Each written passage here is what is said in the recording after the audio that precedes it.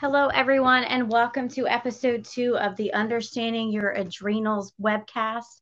My name is Winslow Dixon. I'm a holistic health practitioner, a published author, and founder of the Adrenal Alternatives Foundation. So I just want to welcome you to our second episode. Today, we will be discussing the very controversial topic of adrenal fatigue. And let me just first put out a disclaimer that I am not a doctor, nor do I claim to be. And so this information is from a patient's perspective that I have gathered through the years of having adrenal disease and working with different patients myself. So let's first define what adrenal fatigue is. Now, adrenal fatigue is different than adrenal insufficiency. And I just want to make that point very, very clear that adrenal insufficiency and adrenal fatigue are not interchangeable terms. Adrenal fatigue is defined as subpar adrenal function. This means that sometimes the adrenals produce too much, sometimes the adrenals produce too little, and it's an imbalance of a system. Adrenal insufficiency, on the other hand, is defined as adrenal failure. Adrenal insufficiency is where the adrenal glands do not produce the proper amounts of cortisol and aldosterone, which is replaced by fludrocortisone. So they require replacement steroid medications. There is no cure for adrenal insufficiency. So I wanted to make this video just because adrenal fatigue is not recognized as a diagnosis by the Endocrine Society. And if you want to see people lose their minds, mention adrenal fatigue and an adrenal insufficiency Facebook board. And there's this ugly dichotomy between the two illnesses. And I have my theories as to why, but I wanted to do this video to kind of discuss both points. The reason that I believe that adrenal fatigue is such a touchy issue is because adrenal fatigue is mainly recognized by functional and holistic practitioners. Modern medicine really hasn't put a whole lot of faith and whatever into the diagnosis of adrenal fatigue.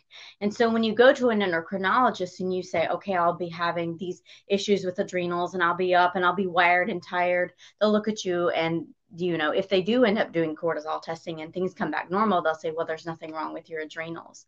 And in modern medicine, there's this teaching that there is either an on or off switch with the adrenals. It's either full function or they don't have function at all, which is adrenal insufficiency.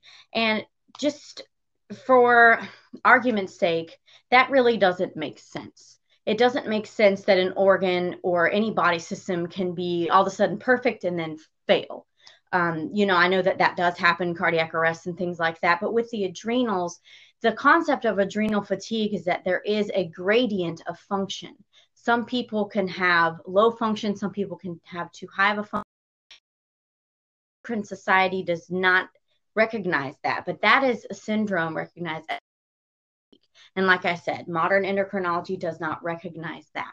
There are many practitioners that are world renowned for treating adrenal fatigue, such as Dr. Michael Lamb, and his team is excellent.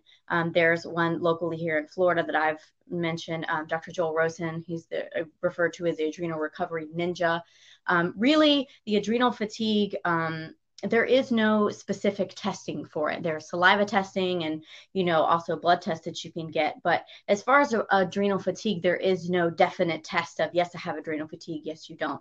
It's really treatment of a myriad of symptoms that is defined as the adrenal fatigue syndrome. Like I said, modern endocrinology does not recognize it. And if you want to see people lose their minds, mention it in an adrenal insufficiency board, because people will fight tooth and nail that this syndrome doesn't exist. Yet there are thousands of people that are treated for it around the world. So let's discuss the different treatments of adrenal fatigue and adrenal insufficiency. Adrenal insufficiency, like I said, is a diagnosable problem that is a cortisol deficiency. Your body does not make enough cortisol if you're diagnosed with adrenal insufficiency. There are lots of different types of adrenal insufficiency and lots of different causes, and we'll discuss that in next week's video to keep this one shorter. But diagnosed adrenal insufficiency does not have a cure. And the treatment for adrenal insufficiency is corticosteroids. So if you are diagnosed with adrenal insufficiency, you're then going to have to be put on a cortisol replacement, which is a steroid, which is either hydrocortisone, which is the most bioidentical, which is the most prescribed by endocrinologists, prednisone, which is a synthetic steroid, or dexamethasone, which is the longest acting steroid on the market. There are also other treatments that are alternative. I am on the cortisol pump, which is an infusion pump filled with cortisol instead of insulin, which creates a more circadian rhythm, which is natural. That's what I currently use, but that is the treatment for adrenal insufficiency. For adrenal fatigue, the treatments are very different. Most of the time, functional practitioners put patients on something called adrenal adaptogens. And these are chemicals and hormones and supplements that are made to help the body support the adrenals. Adrenal fatigue is not failure. Adrenal fatigue is typically diagnosed as subpar function. So you can have too much adrenaline or too much cortisol at some point and too little at other points. And so what these adaptogens do is they help your body deal with that stress and they help your body regulate. There are supplements like Rhodiola rose. There are supplements like ashwagandha. There are glandulars and different things that your functional practitioner can give you to help you do the adrenal fatigue, to help you get over it. There are also diet modifications, avoiding caffeine, sugar, anything that stresses your body out, lifestyle modifications, avoiding stress. Those kinds of things are the treatment for adrenal fatigue. Now, can those be advantageous in adrenal insufficiency as well? Absolutely. But the difference between really the adrenal fatigue and adrenal insufficiency is that adrenal fatigue has a point of, yes, it can be cured. Yes, it can be treated, more than the adrenal insufficiency, which is lifelong cortisol replacement, except in the case of secondary adrenal insufficiency caused by steroid suppression. But like I said, we'll get into that in the next video. So I just want to make this point because I feel like there's this ugly dichotomy between the adrenal fatigue people and the adrenal insufficiency people. And I think that's the case because adrenal insufficiency is kind of a red light, green light diagnoses. Either you have it or you don't. And I think the adrenal fatigue people get kind of jealous of that because they're looking at something and, you go on Dr. Lamb's website and you're saying, oh, I have all this and this is happening. Yes, I do have adrenal fatigue, but there's no definite blood test for it. I mean, yes, you can have blood tests and cortisol testing and saliva and all that, but there's no definite test that says, yes, I have adrenal insufficiency.